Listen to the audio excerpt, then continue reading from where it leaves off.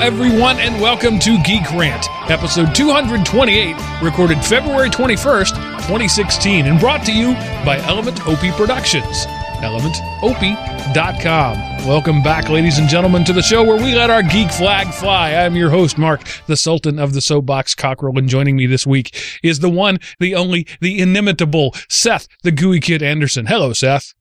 Hello, Mark, and welcome to all of the many listeners of our awesomely titled podcast that you didn't mention. Oh, I totally skipped that, didn't I? Awesome. You did. It's even better because now it's a mystery. Not only did I not mention the title in the intro, but we're not mentioning why it's the title. So people are now going back because they hadn't paid any attention. It just came up in their podcast player. Now they're going back and looking at the title, and it makes no sense. It's beautiful. Yay, Chris driving stuff. Chris is not with us this week. He is a bit under the weather, as it seems the whole world is this week. Everybody I know in multiple states is either ill or knows somebody who is ill. So, I'm not sure what's going on, but everybody stay away from me. Yeah, church was awful Spartan last week. A lot of the regulars weren't here because portions of the family were sick. So it seems to be moving out of our area, having made its rounds, and some people are still at home recovering. But yeah, I don't know what weather changes, whatever. Everybody always has some explanation, but it does seem to travel in packs like that. Yeah. Well, a friend of mine has a daughter in elementary school, and he said they barely made the minimum percentage there to have school. They almost had to cancel because so many people were sick. State sets the minimum people that have to show up, and they almost didn't make it. Yeah, I don't know what the rules are here in Georgia, but I'm fairly intimate with them in Texas, and it's all attendance based, right? Right. How much money you get from the state is based on how many students are there. There's X amount of dollars per student, and that determines everything. And your average attendance, ADA, and then there's something called weighted average daily attendance, WADA, or WADA as it's referred to. And if you get under a certain point, the state literally says it's not worth paying you for the day. And if the state's not paying you, the district is going to close, because what's the point of them, doing anything? So, right, that happens. Also, the utility companies can call up and say, "Hey, it's a cold day today. A lot of people are using the gas. We don't have enough to go around. You need to shut down." And so schools will do that. I don't know if that works elsewhere, but in Texas, that's a thing. I don't know that that's ever happened, though. I don't recall having ever been impacted because the utility company said, "Please don't go into school." I've known several times for that. Maybe you didn't know. Maybe you just thought it was some other thing. But maybe it's just a rural thing. But it's part of their contract, part of their pricing deal, is that if we get constrained, we can tell you to shut down because you're a large entity. And in many cases, the school is the largest entity in the town, in a small town. Right. So anyway, I don't know where that came from. Just I spent 15 years in that world. Every now and then I like to talk about it. So we're bringing back, what was the education show? Well, it was first the Tightwad Teacher, and then it became EduMatters, and then it died. Oh, so, well. Yeah, rebranding doesn't always kill a show, I hope. We're 28. I don't remember what the first one here was, but we're a few shows in, 10 or 12, something like that. So we're not dead yet, but the last two shows I've changed the name of died shortly thereafter. Dude, when you put it like that, maybe we should go back to Everyday Linux.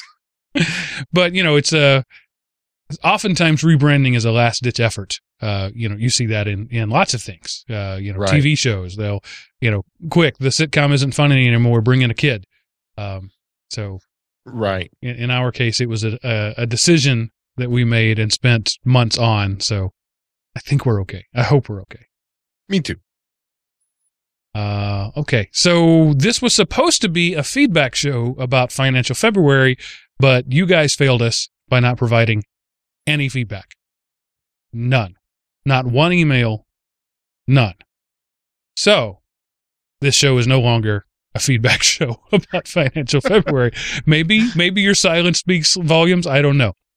But Miles did such a good job of explaining Bitcoin last week that all the emails people were prepping to send, they're like, nope, he answered it. We're good now. That could very well be it. But I do want to say, Seth is, if you haven't gone and checked it out yet, over at elementop.com, Seth has made a forum link, called Seth's Bitcoin Referral List. And he misspelled referral, by the way. It's 1F, 2 R's. Ah, yes, you're right. The doublings get me too. I always end up, TEERRRFIICCC. Please tell me you got that reference.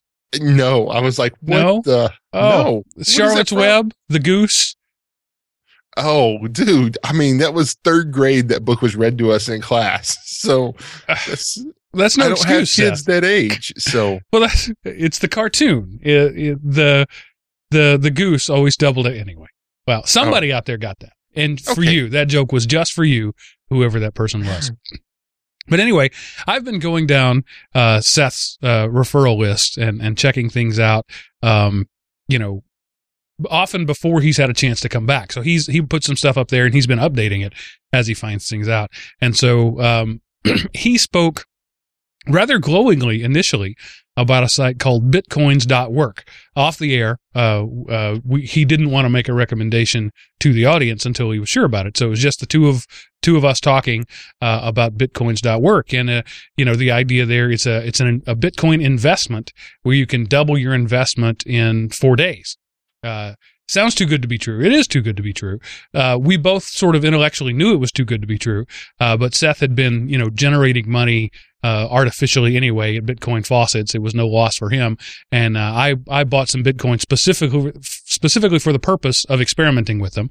So we both put some money in, and he got his investment doubled twice. Was it, Seth? No, I put 2 separate investments. Okay. And between the 2 of them, I got back just almost the exact amount I put in. And then I went and bought some Bitcoin, and then I was going to go on to another site with that money, but I thought I got greedy and said, let me double it here first. And I got 6% of that back. So, and it was one of those things, I used a website that you can purchase Bitcoins through PayPal. And so my $50 worth of PayPal bought me $35 worth of Bitcoin. And, I got 6% of that back. So my $50 became like $5. Now, and, in my case, I made 2 separate investments, one of 0.1 Bitcoins and one of 0.01 Bitcoins, which at the time together was somewhere around $60. And I got back a total of 0 for that. So they essentially took $60 from me. And then I decided to do some research after I lost my money. Bitcoins.work is a classic Ponzi scheme. Charles Ponzi, was 30s, I think. 20s, according to Wikipedia, 1920s. He had this brilliant idea of buying stamps from another country. Can't remember the exact details, but he was going to buy stamps from another country, resell them, and take advantage of the exchange rate in the U.S. And so he gathered a lot of money for this investment, and then realized, I don't actually have to buy anything. So what I'll do is I'll get more investors, and I'll take the money that these investors gave me, and I'll pay back dividends to these new investors with the money I gave. And so that's what a Ponzi scheme is. As more people put money in, you take that money to pay back the early rounders. And if you get in early on a Ponzi scheme, you can make 100, 200, 1,000% of your investment. It's brilliant. It's the best thing ever if you get in early. But eventually the Ponzi scheme crumbles on itself, and you have not enough money to pay out. And so you either take the money and run or declare bankruptcy. And so as you're reading the Bitcoins.work FAQ, one of the things that it says is, it's, how does it happen? And it says, I'm paraphrasing, I don't have it up in front of me, but something to the effect of, people ask for money and other people give it. So they're admitting right there on their website that they're a Ponzi scheme. That's how it happens. You go in and ask for money by making an investment, air quotes on both of those, and then other people give it, air quotes, by making an investment, air quotes, in the system. And so the last money they paid out was February 12th. The day is February 24th. So 9 days ago, 21st. 9 days ago, they paid out something. but people have been steadily putting money in since then. And so at some point they may pay something out, they may not. But Seth got an advancement there. He was in the round where somebody got some money. I came in literally a day or two after him and didn't get anything. And see, the weird thing is I was going to talk about this on the next show because I went to the website one day and it didn't come up. And then there was this forum that he was posting in, and he posted on there that the site was closed. And so I thought, well, okay, I lost some money. I'll talk to the guys. And then I get this email from Mark saying, hey, I didn't get any money back. And I go back and the site was back up again. So, I was like, oh, well, I can't get to the site. So because I texted Mark, hey, I think I was making 21 cents an hour was the Bitcoin conversion rate at the time. And I thought, well, there's no need to tell him because I can't get to the site because it's dead. And then lo and behold, it's back up. And my investments are still there, still having not paid out. And, but other people's show they're getting paid out. So I don't know if other people are getting paid or if they've just changed and said people are getting paid. Well, on the front of the page there, you can see the entire first page. Let's see, let me click the second page now. The entire second page, halfway down the second page before anybody shows any money coming out. And the other people that say completed, they say was on the 16th, right? February 16th. But if you go up at the very top, there's a last 10 payments. You click on one of those, and those last 10 payments were from February 12th, and they've been there since that date. So they're not actually paying anybody out. They're just declaring that they did. One of mine, it says they paid me back 200%. So allegedly they doubled my money. I've gotten nothing. So they didn't actually pay anything. They just marked it as paid. The blockchain can't be fooled. You can fool a website. So this last 10 payments here shows the blockchain, and the last one was somebody called Freevert, and that was on 2/12/2016 at 12:03:55 server time. So it's a total scam in every way that it can be a scam. They tell you up front that we're a scam. You just have to know the words, and then they're scamming their own website by making. By saying things are paid out when they're not. So I'm here on their frequently asked question page. Second item, how profits get generated. At bitcoins.work, you don't have to make contacts or pledge your property. There are no lenders and no debtors. Everything is actually real simple. One participant asks for help, another one helps. All profits are generated by new investments. So that last line there is the definition of a Ponzi scheme. All profits are generated by new investments. So the only way they ever get money is for people to give the money. They're not generating anything. They're not investing in anything. There's no there. It's just, and even if they pay everybody out, right, they're making interest on the thing. So even if they're an honest middleman, which they're not, they're making out by having a pool of Bitcoins that they're trading on as the value rises, and gaining interest and that sort of thing. But even at that, as shady as that would be, they're not even honest with their own rules. Yeah. And, like I say, when I was playing with just the money I got from faucet mining, it was no big deal, but I got greedy and stuck in some of my own stuff. And then, I lost money on that one, but it was just kind of trial and error, seeing what was happening on the old interwebs. Yeah. And neither of us are really mad at him, because we kind of knew going in, but we just want to protect you because Seth, he put them out there as a thing and then clearly labeled it a scam. But we want to let you know that, that's exactly what it is. It is a classic Ponzi scheme, which are illegal in the U.S., but this company isn't run out of the U.S. So right. It may be legal where they are. The next one is the only one I've checked out was CoinCE. CoinCE. I don't know how you say that. They are an electric company essentially in Britain, and they provide clean, high capacity energy to Bitcoin miners because that's a thing that you need as you're doing that proof of work that Miles expounded on so eloquently last week. it requires some significant hardware. And these people have sort of carved a niche out in supplying hardware to Bitcoin miners. It's an investment. It's an actual investment in their services. It looks on the up and up. Seth says he's gotten some money back. I haven't given them any money yet, and here's why I haven't given them any money yet. I signed up for an account, and they sent me back a confirmation that said your account has been created, and in the confirmation, they passed my login and password in plain text in email. Any company that's going to do that, I have serious reservations about. They may be legitimate, but they're incompetent, security-wise. Right. So that's all I'm going to say about that. What was your experience with them? No, I get money out on they post your accrual once a day. And because I've been burned on the other ones, I pretty much take my money out once a day.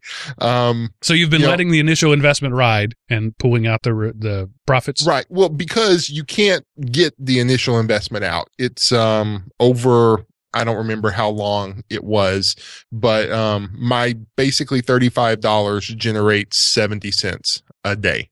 So yeah, I think it was 4 months. Something like that. Yeah, I think so. And I've got like 100 days left or something. So I'll total, like I say, my investment was $34.95 and I have withdrawn $4.64 and I have an account balance of 75 cents because I haven't taken that out yet.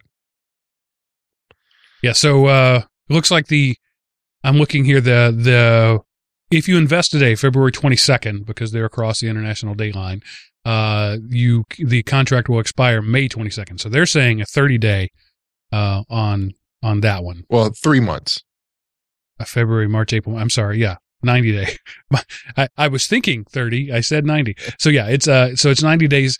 And they're saying, let's see, if I put in $100 US right now, what are they saying I'll get back? $100 US, investment day today. They've got a calculator right on the front page. They say I'll get 2% daily, 14% weekly, 60% over monthly. So 180% total. So I'll make all my money back plus 80% over 3 months. That's a significant investment. You're not going to get that anywhere on Wall Street. So they must be generating profit somewhere. So they're probably in the mining as well. But it says in their FAQ that none of their shares here come from mining, that it only comes from the sales of their product. But they may be using the mining to, bolster their own company, which is how they can afford to do that. Right. But I would question how long that can last. How long can you pay people 180% and still make enough money to survive? Yeah. I know I have, I pulled up my investments and I made an investment on the 11th of $15 and an investment on the 15th of just under 20. So the 15 one has 79 days and the 11th one has 79 days and the 15th has 83 days left. So looking at my investments on those. So yeah, I kind of would like to let the money build up, but at the same token, if it's going to be gone tomorrow, I want to make sure I get my money today. As much of it as possible. Exactly. Right. And, this is investment, right? And I need to make clear to you that we're not recommending either of these places, certainly not bitcoins.org. Right. But we're not recommending these as investments. We're just telling you what we know. And 180% over 90 days, is suspicious, but not to the point of being automatically considered criminal. There are things that do that, but they're short-lived. Right. And I wouldn't count on riding that gravy train. Don't put your investment in there. Put a spare $50 that you would have spent on a pizza otherwise. Yeah, this is money, and it's what I said when I invested. Whenever I did these things, if I lose this money, I mean, hey, I lost some money, and nobody likes losing money. But this isn't what I need to put gas in my car to go to work, or to put food in my belly. So this is money that I kind of wrote it off when I spent it, and if I get any back, I get some back. Yeah. And so this one appears to be the more legitimate of the two, but I question their security because they sent me my password in plain text, which means now anybody along the line, any server between them and me has that password in plain text sitting in, their caches ready to be exploited. That's the word I was looking for. And any man in the middle who happened to be listening. So somebody could be listening for all mail outgoing from coince.org's .com's rather servers and sniffing passwords like crazy. Right. And it would not be illegal for them to do so because they're not encrypted, and it's not illegal to browse that which is publicly broadcasted. It's like if I went out in my yard and started yelling my bank account numbers and passwords, and you happened to write them down as I was yelling them, you didn't break any laws. So that concerns me about this, and the 180% profit concerns me. But it's an interesting experiment. Yeah, it was. And it is. Like I say, I go there and look, and I haven't taken it out today yet, but I'll probably do that when I get home. So have you got any other investments, sane or insane, going on at this point? The next one on the list, forexparadise.biz. I do. I have, let me log into that one. I've had this one for a while, and this is with real money I spent and not just Faucet acquired, because it would have taken forever to get the minimum, some of those like the Bitcoins work, and some of the ones we talked about before, you can do those with like 1/1000th of a Bitcoin, and you can get that in a few days of Faucet mining. But these take like at least $10 or something like that. So you're not gonna accumulate that very fast with faucets. And so when I click on the link that you supplied in the forum, at the very bottom of there, it says your upline is in World Domination is the name that you've chosen. So this is, if you've ever done any Shackley or Amway or Mary Kay, you know what upline means. Right. So one of the things that they're hoping for people to do is sell their product for them. So tell us what you know about Forex Paradise, which it says Forex, right? But I hear 4 times, meaning they're promising a 4 times investment. Tell me about this site. Okay. Well, hold on. I'm signing in now. Okay. They're based out of Hong Kong. So, at least, it's not going scary by what in the least. website says. Yeah. So, and, they have their live statistics up front, and they say, they have an insurance fund and all that kind of thing. So if you go there let me go to deposit and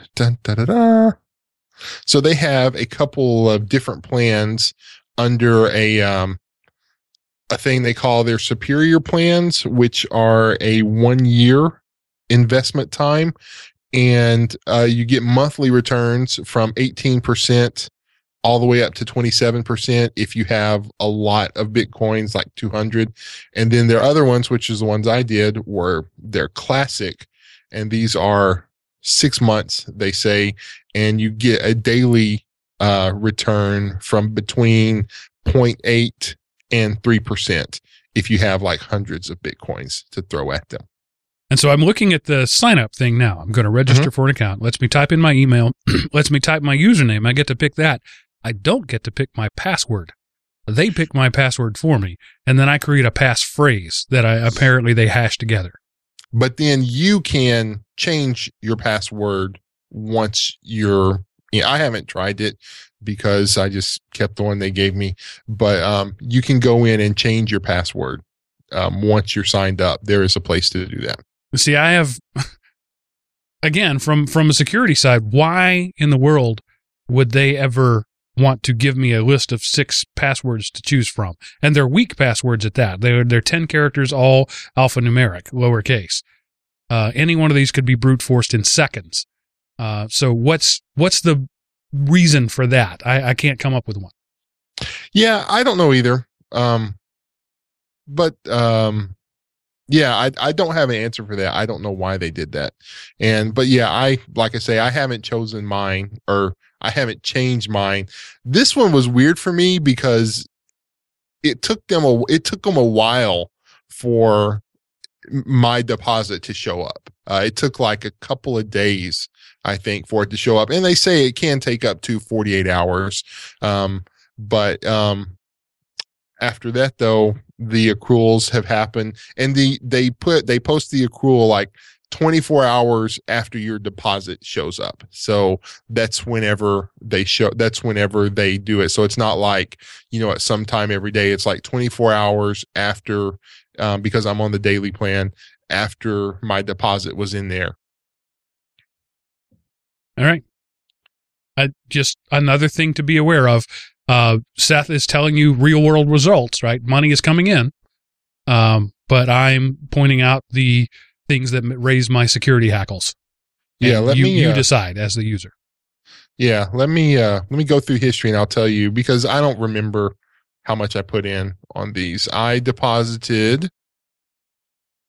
Come on. The one thing I don't like about their site is you have to scroll halfway down the page every time you refresh something. Okay, so I deposited 0.13 Bitcoins. So at the time that was it was about $40. Now that would be about $50. And I deposited that on the 12th, and I have 105 remaining accruals on that. And I've taken money out of this one as well. So let me go to my withdrawals and come on.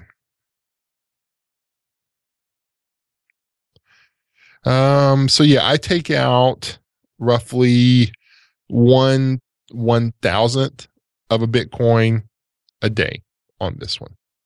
So I've taken out 1, 2, 3, 4, a little over 5 1/1000ths of a Bitcoin. Yeah. And, so also another thing I want to point out, currently, as of the recording of this, a Bitcoin is, right around $435, dollars. And 1 week ago when we spoke, it was around 405. So it's gained 8.5% in a week. That if you're a speculator looking for short-term gains, that's good. If you're looking at a stable currency, that's some of that instability I was talking about. So just following up on all those things that we talked about over the last couple of weeks, still my concern is the stability of the platform. But if you're looking at it as an investment thing, you don't want stability. Stability makes people sell stocks. You want growth. Yeah. So it has, it's gone up from, it was like in the 380s, I think, when I first started my, faucet collection stuff. So it has gone up a good bit since then. And, and of course, it could go back down tomorrow. So if you bought Bitcoin today, you could lose a lot of money if it goes down. You could make a lot of money if it goes up. Again, don't rush out and take out a second mortgage of your house and buy 100,000 Bitcoins and think you're going to get rich when the price goes up, because you could very well, have enough money to buy a cheeseburger tomorrow. I don't think it would crash like that, but it could. All right. So that's just some wrap-ups there that I wanted to put right at the top of the show, because we had spent, so much time talking about opportunities. My assessment, and that's all this is right now, Bitcoin is the latest tool that unscrupulous people have at their disposal. And it has barely moved beyond the world of the unscrupulous people. Not that I'm saying that Miles is unscrupulous, but he's in the 2% as opposed to the 80% of the unscrupulous. That's my assessment of it right now. I'm not saying getting in is bad, but understand what you're getting in for. You're getting in for a commodity type investment that you're hoping for instability. But if any kind of World Bank is going to grab onto this thing, instability is the enemy. So there's two competing things right now. What will get people into it is rapid growth, by definition, instability. What will make large entities want to build their foundations on it is stability. So we're going to have a run up to get people interested. But once the right people are interested, we're going to have a level off. And I just don't see that happening right now. I don't know. I mean, yes, the unscrupulous use Bitcoin. Hey, the unscrupulous use cash. They use credit cards. They use penny stocks. This is a financial tool. this is not the financial tool, but it is a financial tool. And for a certain set of circumstances, this can be the best financial tool in the box. But you can't, if you're in a major metropolitan area, I saw a couple of things on this where people went a certain amount of time living only on Bitcoin. They would do jobs for Bitcoin and, buy food and stuff like that. And so you can do things like that. But again, this is only a financial tool. When credit cards first came out, not every place took credit cards. And, if you use them and you don't know what you're doing, you run up a huge debt, then you're saddled with all that interest. If you don't know what you're doing with Bitcoin, some guy will fleece you. If you don't have a strong password on your wallet, somebody can brute force that. But the same thing can be true with your online bank. And this is not guaranteed by a federal government. It's not FDIC insured. So kind of use at your own risk, but it is a valid tool. And for certain situations, it can be an extremely useful tool. So I don't think it's quite as negative as you painted it out to be. Well, the thing is, you said exactly what I said, but you said it positive and I said it negative. We said the same things. And I think that's good for the listener. You can, look at it however you want to. I just want to make sure that we're properly informing people for the good and the bad. I don't want anybody to listen to this show and say, Mark and Seth were bullish on Bitcoin, I'm going to go put money into it. I'm not bullish on Bitcoin. I am invested in Bitcoin. So, take that as you will. Don't take that as an encouragement for you to do the same. But there's enough there that intrigues me, and I think there's enough potential upside that I have money in it as an investment, not as a platform. And so Seth thinks it's much more platform ready than I do. But we said the same things, just with a different slant. Yeah. And I'm not rushing to put all of my assets in Bitcoin, but I've put a little bit in there and I still go through the faucets to get a little bit more here and a little bit more there. And so, I'm almost to the point to where I can cash out $10 worth of stuff that I've built up. So. Yeah, and after our discussion last week, after that show released, I did get a donation from F the Banks in Bitcoin. So thank you, Mr. F, for your donation. And I like it. Yeah, F and the Banks.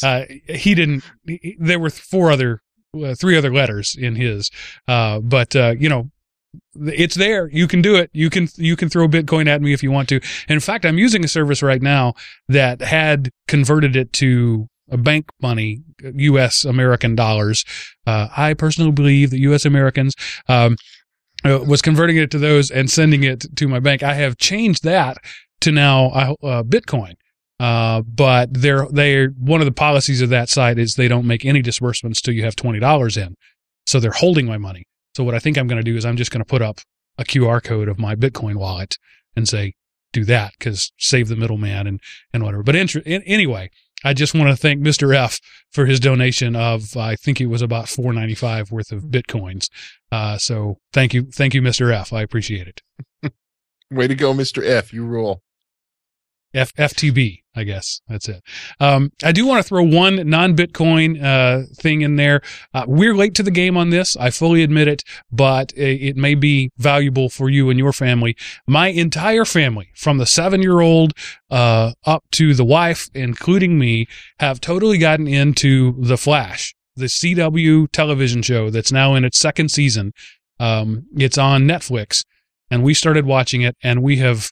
I have been having to keep the kids down to just 2 episodes a day because they want to binge watch it and watch them all. But I know that only season 1 is on there, and they're so into it. So we finished actually season 1 just today, and it's probably one of 2 shows that the whole family gathers around the TV and makes an appointment to be together for. That is so rare in my life, and probably is in your life. And it's well written. It is sci-fi. but there's enough to it that my wife, who isn't really into sci-fi, is into it. And there's the story, the characters make you care about them. There is violence, there is danger, but not so much that a protective parent that I am, and anybody who's listening to this show knows that I'm a very protective parent, I'm fine with letting my 7-year-old watch it. There were a couple of times when I have to say, don't look, but literally a couple. In the 23 episodes of the first season, maybe 5 times total, I had to do that. And so they handle the violence and they handle the danger in a tasteful way. So I'm bullish on The Flash. I know I think they're 14 episodes into the second season right now. We've set the DVR to start recording the rest of the season. And, as the reruns play, we'll catch those and we'll be able to catch up on season 2 once they come to Netflix. Although I hear allegedly that one might be able to torrent them all. I myself would never do such a thing and talk to you about it on a podcast. So, anyway, just throw it out there. The Flash, CW. I didn't care anything about it. Just the fact that it was on the CW made me not care about it. But out of curiosity, one day I sat down to watch it, and not only did I get hooked, my whole family did. Yeah,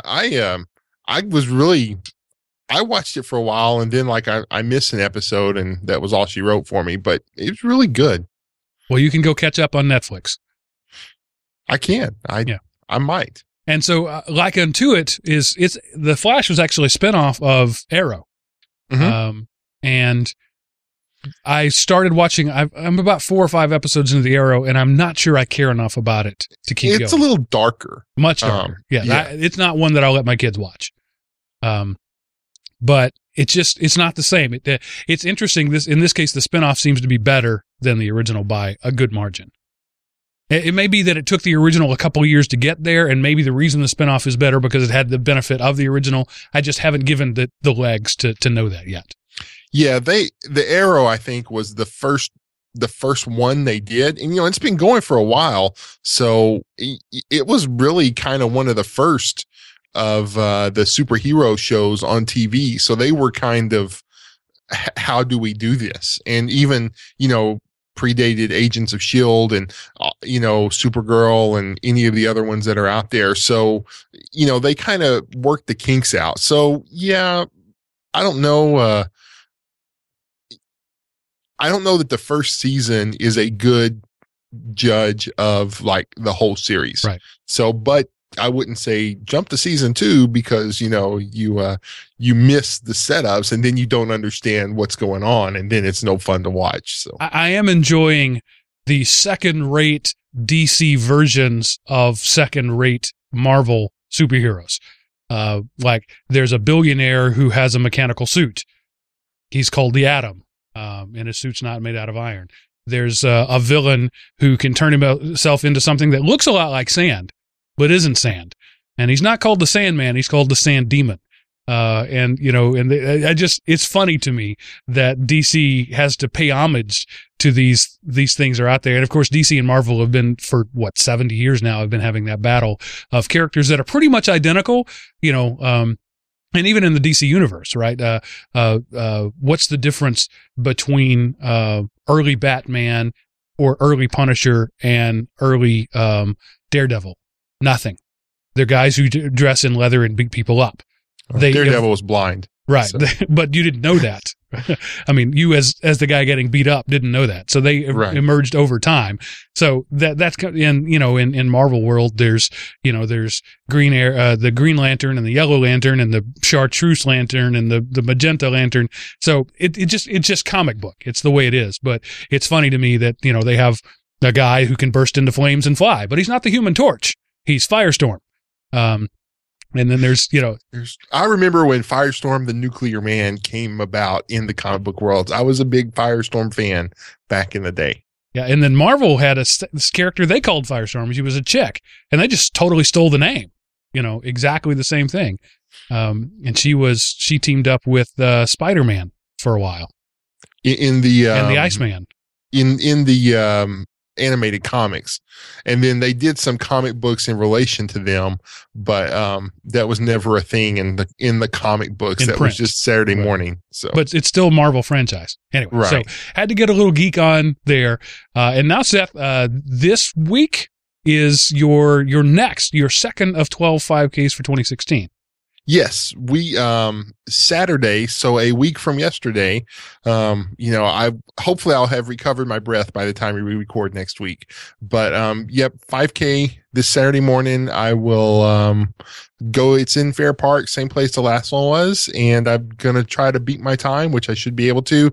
I'm still doing my run-in. I'm up in the 40s now, and I figured it out. I drove around my drive in my car, and just right under 3 laps is 0.2 miles.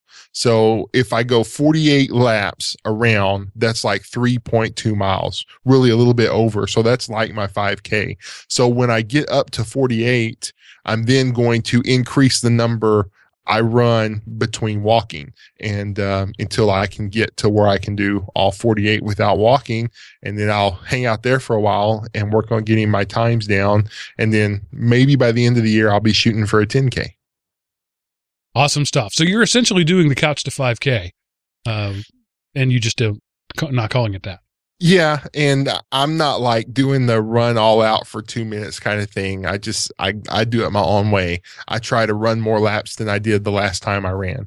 And once I got up into the double digits, it was really I probably should have stuck with it, but it was too hard for me to run out. So I was just like, I'll run some and walk some. And on the days I'm not feeling it, I'm lucky to run 2, but I'm doing 3. And then next week I'm going to work up to 4 and 5. And, eventually I'll be at 48. Great stuff. All right. So moving on to the tech news. This comes from your friend and mine, the Door-to-Door Geek, who would like Seth to know that Tizen 3.0 is now available on a Raspberry Pi 2. Dude, I mean, what can you say? Greatness finds a way. That's all I can say. Greatness survives. If you can't take a spin-off of MeeGo and survive, then your company is pretty poopy. Can I get a shout out to Hala? But yes, MeeGo lives on, and hopefully it will find a good place on the Raspberry Pi. Go Tizen. Yeah, and it's sponsored by the Samsung Open Source Group, and it's called Tizen for Pi. So Samsung, tried to make a phone based off of Tizen. Maybe is still, but it hasn't come to the market yet. So they've just dumped it out there on the community, so you can run Tizen on your Raspberry Pi. So that little tablet that you always wanted, Seth, you can have a Pi-powered tablet running Tizen. Yeah, I could, but dude, I've got like 5 tablets. I don't need another freaking tablet. Which now shows me that the Jala tablet, Hala, whatever, those people so mismanaged it.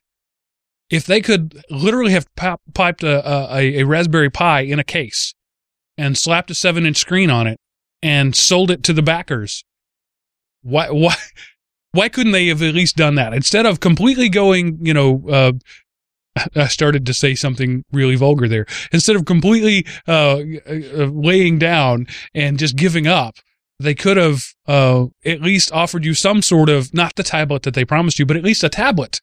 And you could do that now. I know that there's displays, 7-inch displays for a Pi that are, $40, $50, $60. So they could give you your tablet for less. They could still make a profit off of the money that you gave them for it. Yeah, they could, but honestly, somebody could. I don't know if they could. So they seem to, I can't think of a good way to say it, but they don't seem to be a very well ran company. Yeah, because I still want my money back, and I ain't heard nothing else from them. All right, this next one is kind of cool to me. Epson, who's been in the printing business forever, in the ink business forever, wants to turn your office into a paper recycling facility. Yeah, I thought this was just about the coolest thing because, I've worked in school districts. Oh, do teachers love to print?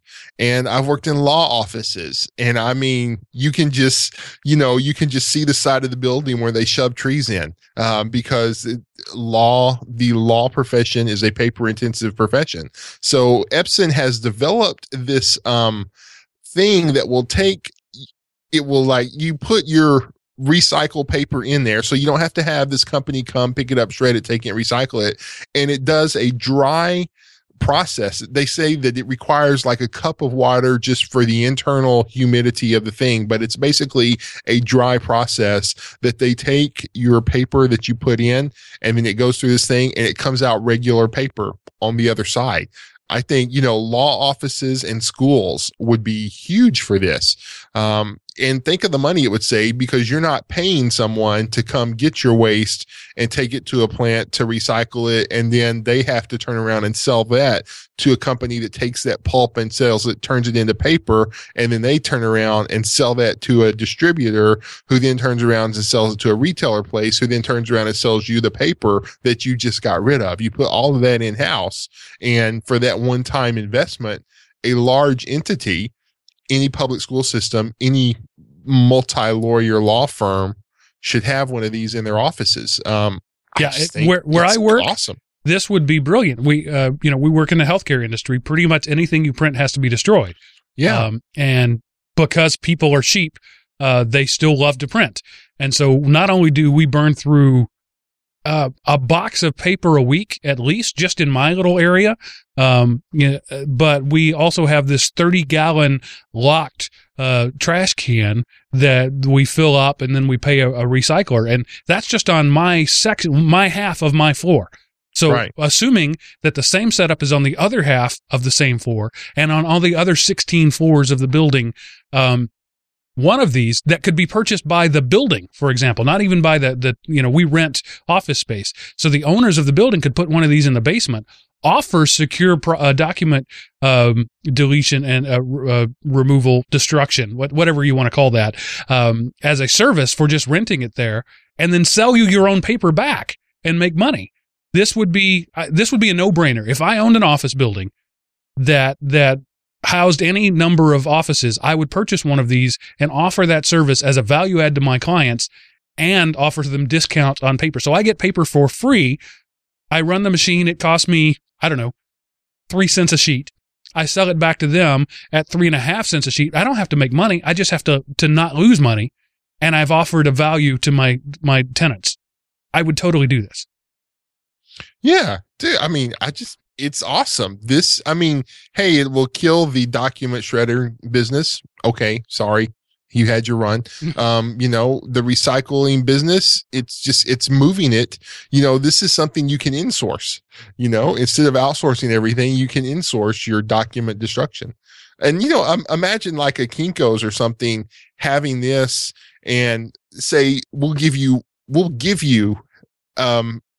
where you get paid to recycle, to turn in your old paper, and then they turn around and crank that out into paper that they sell.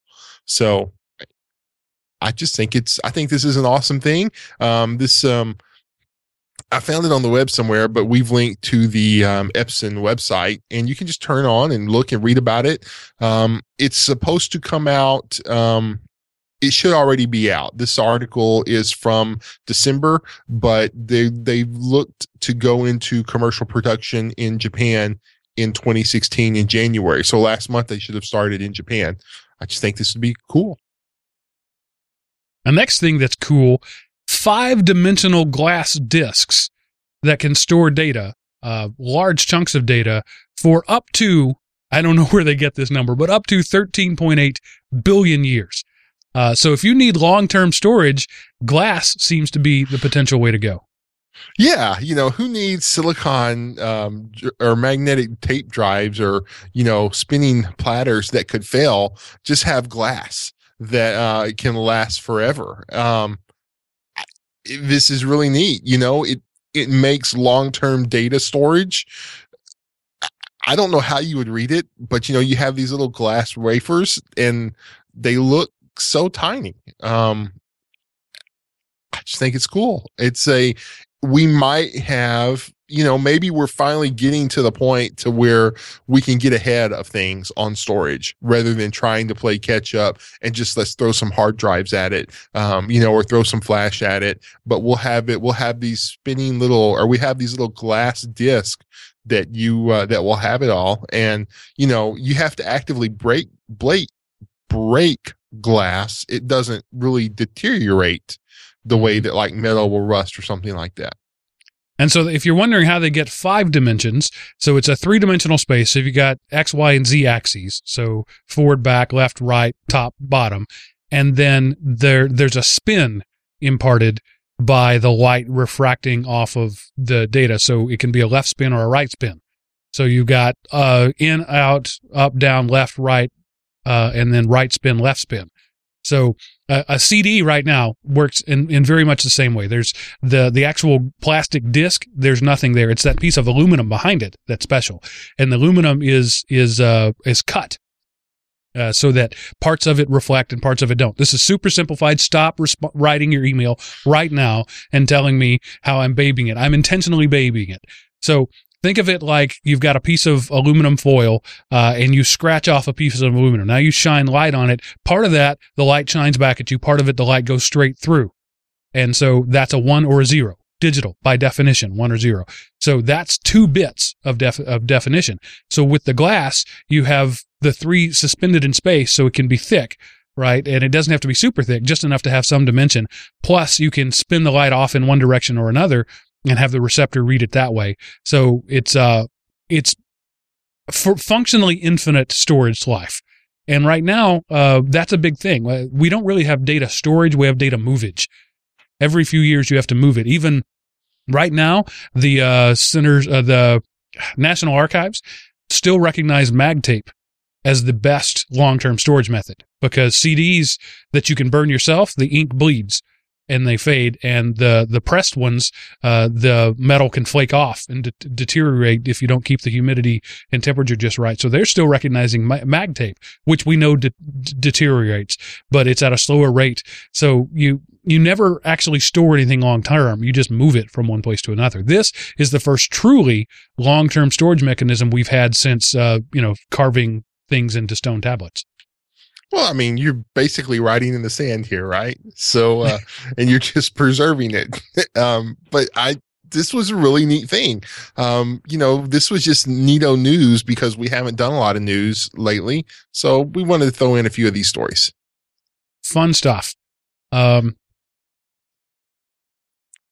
Okay, this one, Amsterdam's getting a little cocky and they're inviting hackers. Bring it on. Well, that was my title. But the city of Amsterdam, they're like getting out ahead of people on this Internet of Things thing. And I think they might be getting ahead of themselves, but there's basically this it's a chip. And if you buy them in large enough quantities, they're $1, and they're very tiny. They're not really big.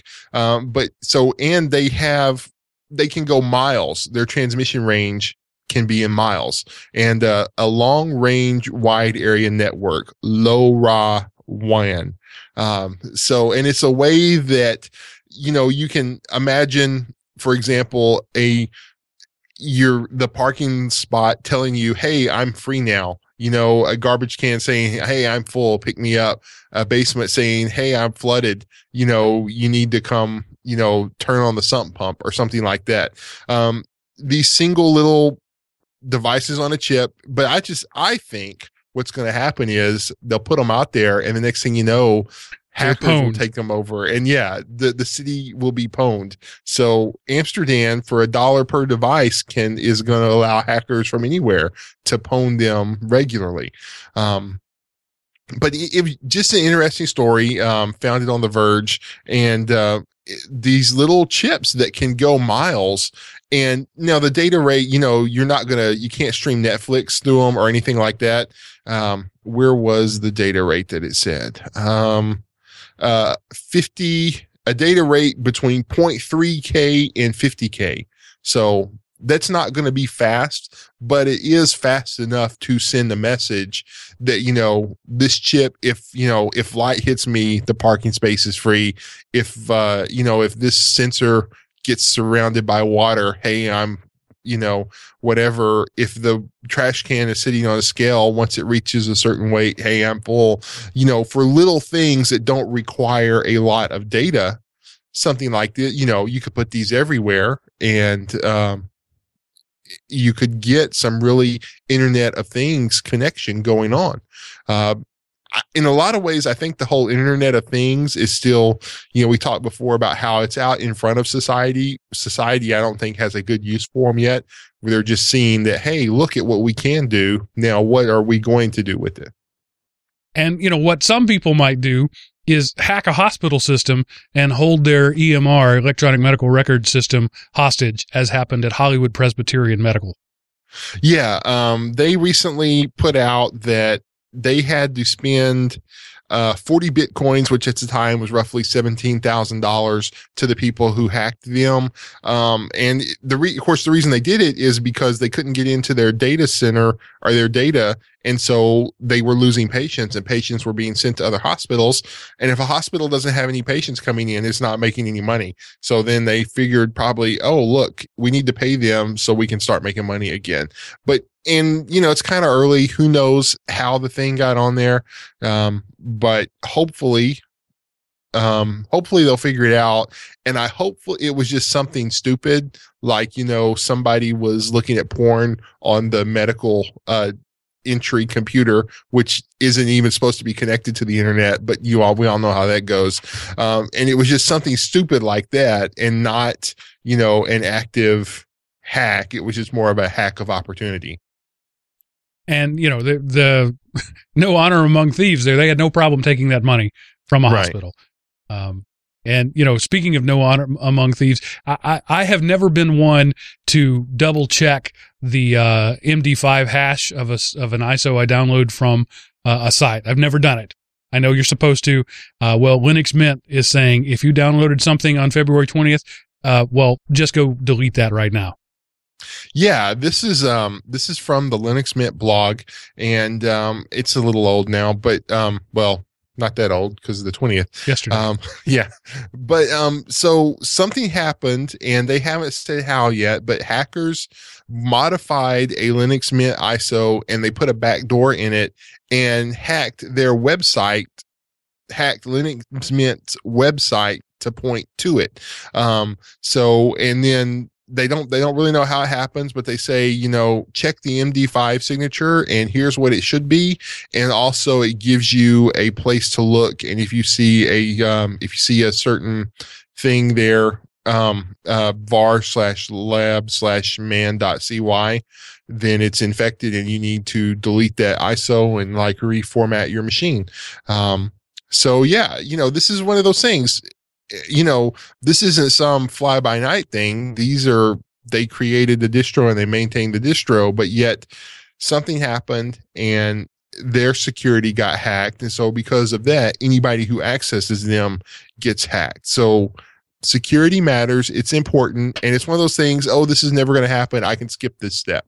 Well, when enough people say this will never happen, I can skip this step, it only takes one. So, there you go. Security is important, people. And so that ISO is out there now. And they got it on the main Linux Mint website, but it also may be seeded in a torrent somewhere as well. So, check your MD5 hashes. That's all I can say, because unless somebody, they'd have to hack that part of the website too. That's scary.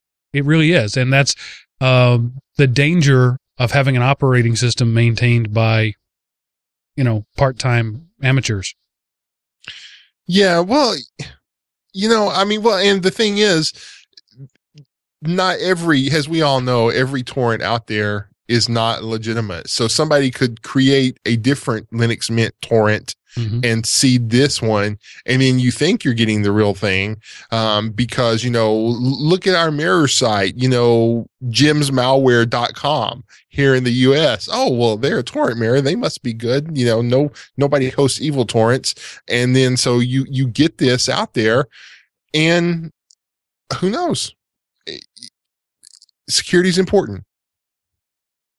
Yeah, I realize that statement might have been taken as denigrating to them, calling them part-time amateurs. This happens at big companies too. It's just, it just seems to me that there are probably lower thresholds for attack at a community run site. Maybe I'm wrong. Maybe I should be taken to task for that.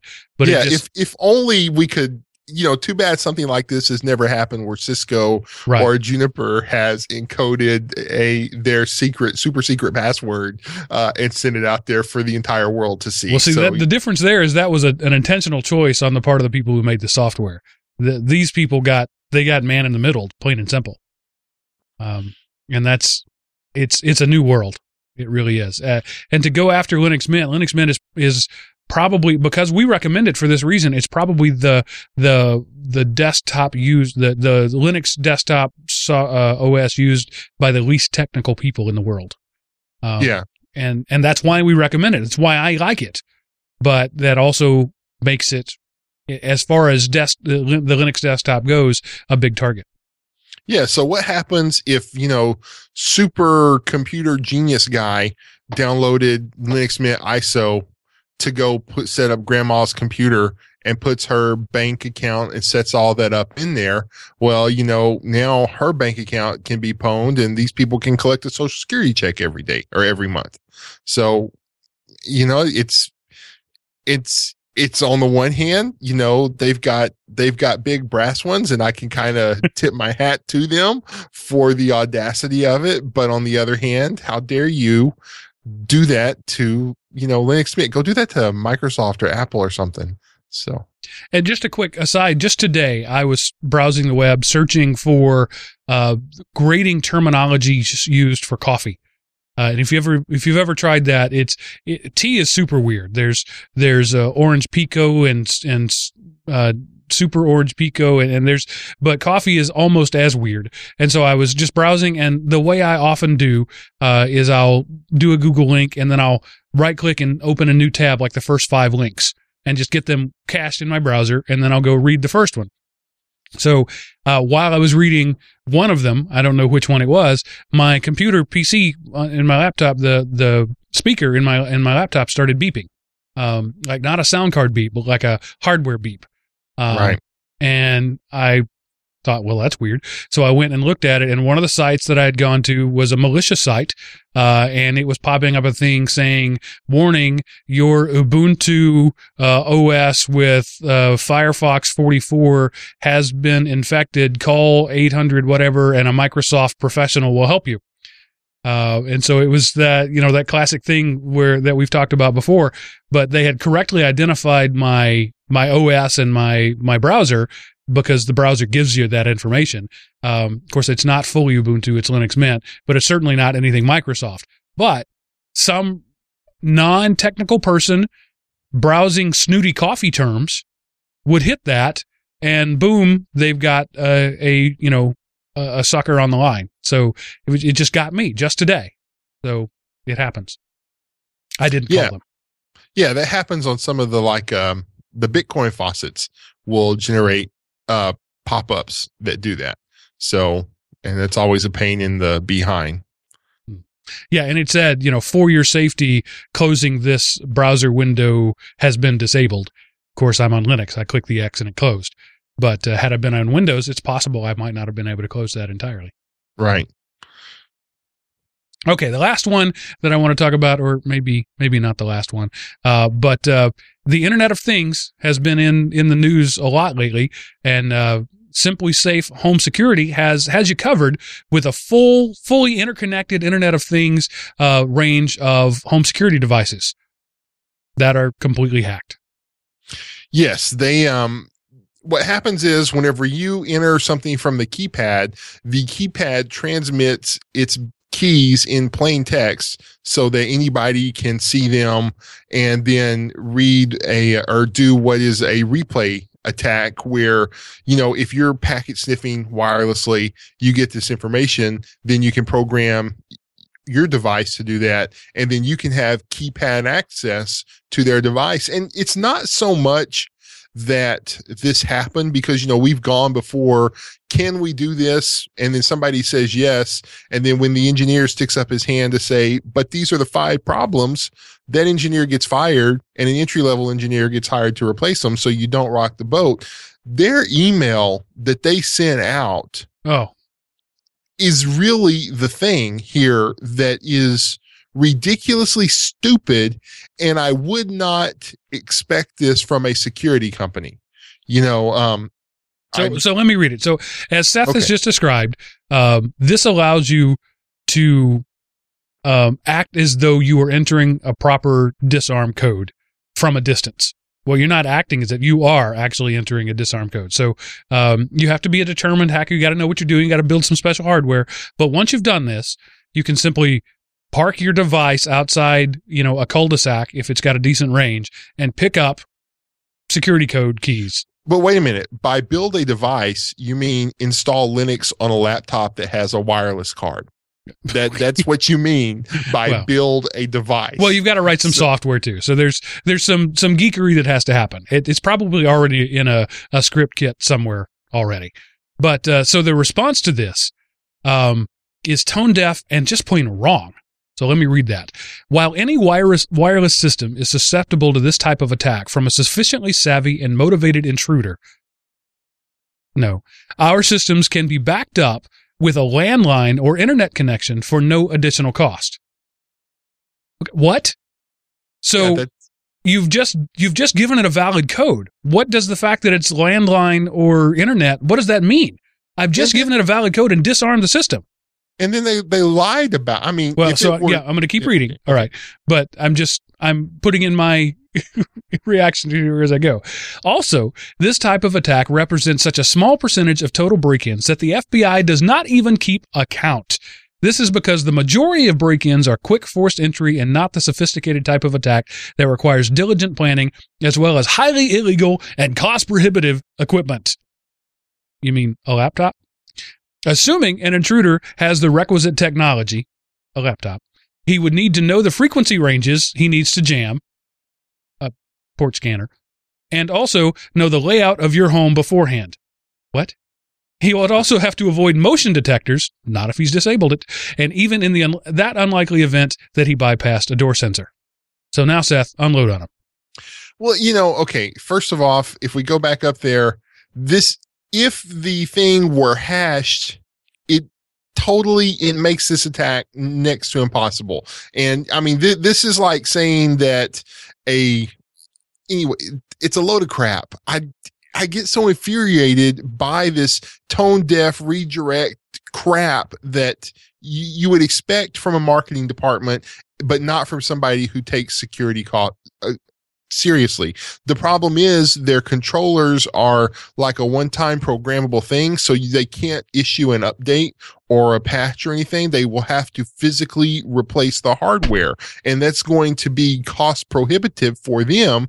They don't want to do it. They want to make it sound like it's not a big deal. And they say this is so small that the FBI doesn't keep track of it. Well, I don't know that. Do you know that? I have to trust them, and I've already caught them in like 2 lies and other nonsense statements in this article.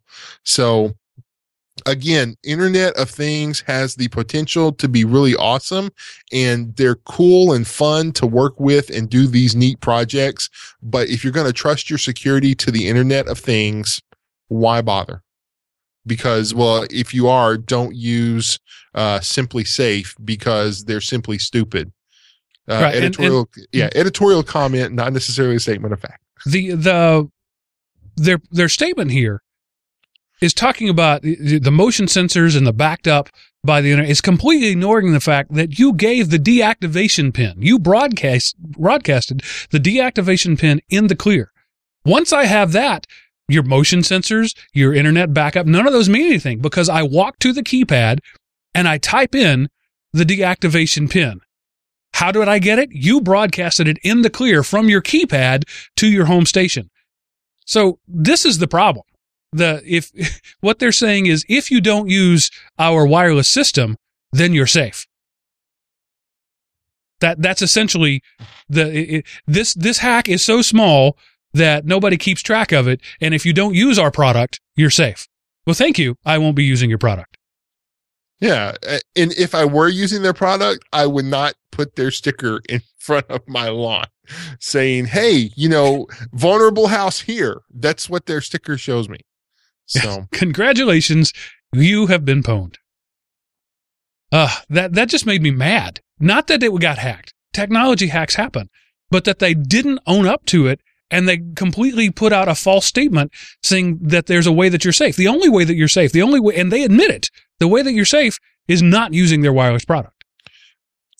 I would think that, and again, this is the uncommon sense that seems to be missing from most of the world today, that a security company would contemplate security of the products they are using to secure your products. One would now, hope. again, that one would think that.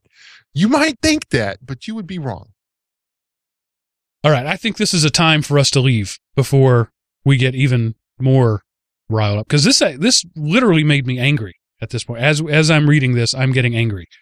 So I'm going to say, Seth, what do you have this week to lower my productivity so that you seem like a higher value hiring opportunity? Okay, well, this kind of follows up with what we talked about last week. Last week we did the Windows 3.x museum. Well, now the malware museum, the folks over archive.org have collected examples of malware that used to run wild and terrorize your mamas and your papas back in the days when the internet was truly wild. So anyway, you can go here and just take a look at the different malware they have, and more will come, I'm sure, but just trip down memory lane to see the kind of hacks. And they say they've taken the malicious part out of these. So you're kind of just seeing, more the other examples of how it looks and what it made your computer do. But the actual, it's kind of like you have an artillery shell, but they took like the detonative, the whatever, I can't think of that term now. The firing pin? Yeah, they removed the firing pin and the explosives, but this is what the artillery shell looked like. So they've removed the malicious payload, but this is some examples of early malware. The first virus I ever got was the Stoned Bee virus.